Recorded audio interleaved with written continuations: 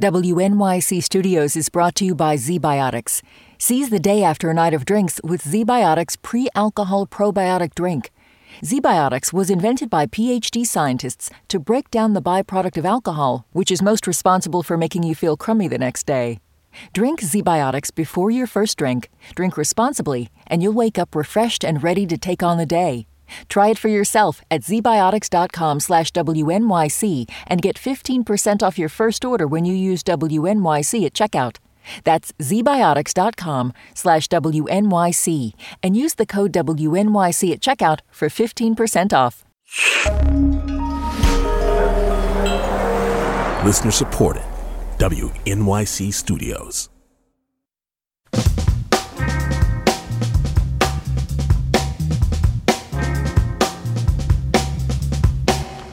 Brian Lehrer on WNYC. And we're going to try to end on sort of a lighter note now, even though it also involves a death. But we're going to open our phones for your eulogies for Flaco the owl or Rover the eagle, or your stories of your relationship with any other bird celebrity, so to speak. 212-433-WNYC, 212-433-9692. If you missed the news, the late Eurasian eagle owl, who captured the hearts of New Yorkers after he escaped the Central Park Zoo last February, Flaco, died over the weekend. The Wildlife Conservation Society says the cause of death was an apparent collision with a building. There are policy questions around that. But in his year of freedom, Flaco was often spotted in Central Park's North Woods. I have one personal story, which is only that I was walking around in that area last year and saw a crowd gathered. And I was like, why is this crowd here in kind of a fairly remote part of Central Park? And somebody coming out of the crowd said, oh, they see Flaco. So that kept happening and kept happening. Who among you listening right now was ever in one of those crowds that would spot Flaco and hang around to watch Flaco? 212-433-WNYC. And now in death, his fans turned a large tree in those woods into a memorial. According to the West Side Rag, one of the cards left at the bottom of the tree read, "You moved us all. We loved you so much." So in the last 10 minutes of our show today, who else wants to eulogize Flaco? Or how about Rover the bald eagle, also a Central Park fixture, who died last Monday, apparently after being struck by a vehicle on the West Side Highway.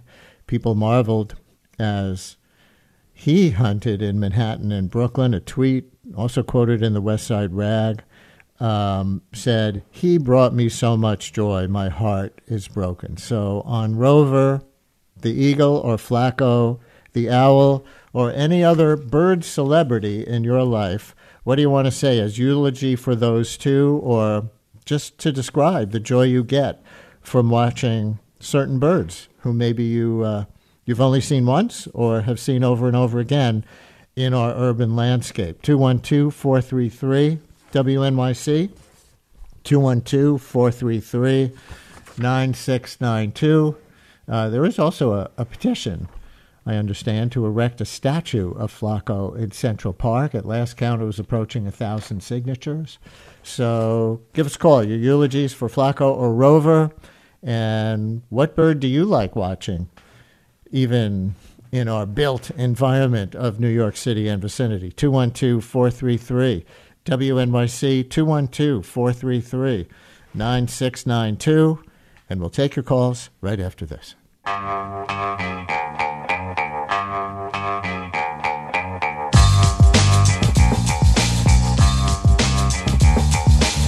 Brian Lehrer on WNYC. Oh, look at all these Flaco stories. And somebody who even wrote a haiku for Flaco. We will get to you, Ross in Brooklyn. But David on the Upper West Side, you're up first. David, you're on WNYC. Hello. Hi. I was just telling the person that fielded the calls that I actually was lucky enough to have Flaco on our water tower in our building. I live on 86th Street between Central Park and Columbus a couple of times. And there were several other times where we were all DMing Manhattan Bird Alert, which is a popular Twitter handle. Yeah. And it was fun to see people try to figure out which corner Flaco was on, which water tower, and just to see people kind of coalesce around something non-political right now. David, thank you for that story. Kate, also on the Upper West Side. Hi, Kate. You're on WNYC. Hi. The Sunday before last, I was walking my dog down 86th Street. I live at 21, and I'd heard this hooting for the last couple of nights. And I thought, this is crazy. Did a kid. Anyway, I realized it was Flaco. And there was I now can't remember his name, a guy who has been monitoring him photographically, and he had a big wide lens camera. And I watched Flaco with him for 15 minutes on the building opposite, and I took photographs, and he was magnificent and beautiful, and I can't tell you how good I feel. Kate, thank you very much. Thank you for describing the experience and the beauty. Anna in Brooklyn, you're on WNYC. Hi, Anna. Hi, thanks so much. So since Flaco never made it out to Brooklyn, I didn't get a chance to see him in person, but I have family in Sweden where, which is one of the areas where these owls are native. And my uncle had formerly been part of an effort to kind of repopulate the owls in the area of Sweden where he had a home. And they had, I think, 2 injured kind of parents who, could not be in the wild because of their injuries, but every year they would release their children, into the wild. And we got to be part of it one year. And I got to hold one of those owls in my arms like it was a baby and look into those orange eyes. And, they're huge animals, but they're so light, obviously by design. And the guy from the organization kind of showed us how to hold onto their feet and kind of pinwheel your arm, and you just kind of let them go, and they fly off into, the wild. And honestly, it was just one of the most profound experiences of my life to kind of be part of that for these owls. And, I think because of that, I was particularly drawn to Flaco's story and would send my uncle information about it. And he was very sad that he didn't have a wife, so to speak. Oh. It was just so devastated to hear. I mean, it was such an amazing story, and the pictures and the times, on his 1-year anniversary were just incredible. And anyway, so just, it kind of brought back that memory for me. Thank you, Anna. Thank you very much. Thanks for that wonderful description. All these odes to Flaco, right? And even describing the experience. Anna did it, the previous caller did it, of some of the physical experience of why it was so moving to be in the presence of that owl or others like him. All right, Ross in Brooklyn, you're up for your haiku. You're on WNYC. Thanks for calling in. Hi. I write a lot of haikus. Yesterday, I wrote one for Flaco. I'll recite it now. Flaco, the brave owl, from high up in a live oak, we all watched you poop. Haiku, we did. He did. It was great. A haiku with a laugh line at the end. Not a big wind up, and you stuck the landing on your laugh line. All right, thank you very much. As may this caller, Bob in Rego Park, who has a Flaco afterlife fantasy. Is that right, Bob? You got it, Brian. Hey, Brian, what's up? It goes like this. Flaco escaped from the zoo to witness the human condition. He will return as mayor of New York City, be a vegan, and love the animals, the pigeons, and especially the rats with great respect and great reverence. Is he a Democrat or a Republican in this scenario? Independent, because he has an immortal soul. Beautiful, Bob. Thank you very much. Here's a former colleague in Central Park at the moment. Bill Swerzi used to work at WNYC and does a lot of photography, right, Bill? Yeah.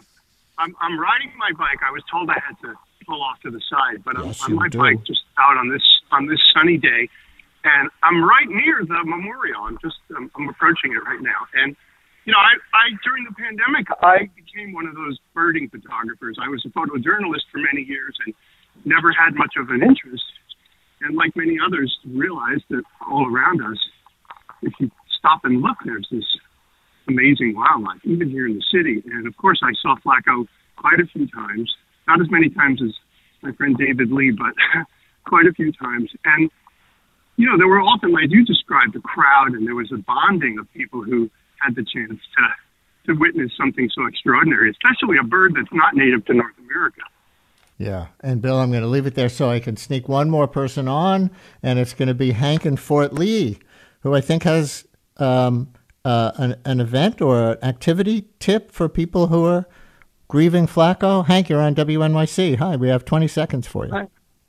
Hi, Brian. Yeah, for those who are feeling sad and want to be face-to-face with great raptors and great owls, you can take a drive out to Millington, New Jersey, to the Raptor Trust, which is a convalescent home and a rehabilitation facility for birds. And they also take thousands of pigeons and doves every year to rehabilitate them. It's a phenomenal place out in the Great Swamp. Say again, where exactly is it? It's in Millington, New Jersey, and it's called the Raptor Trust. Hank, thank you very much. And thanks to all of you for your eulogies for and remembrances of Flaco the Owl. Stay tuned for all of it.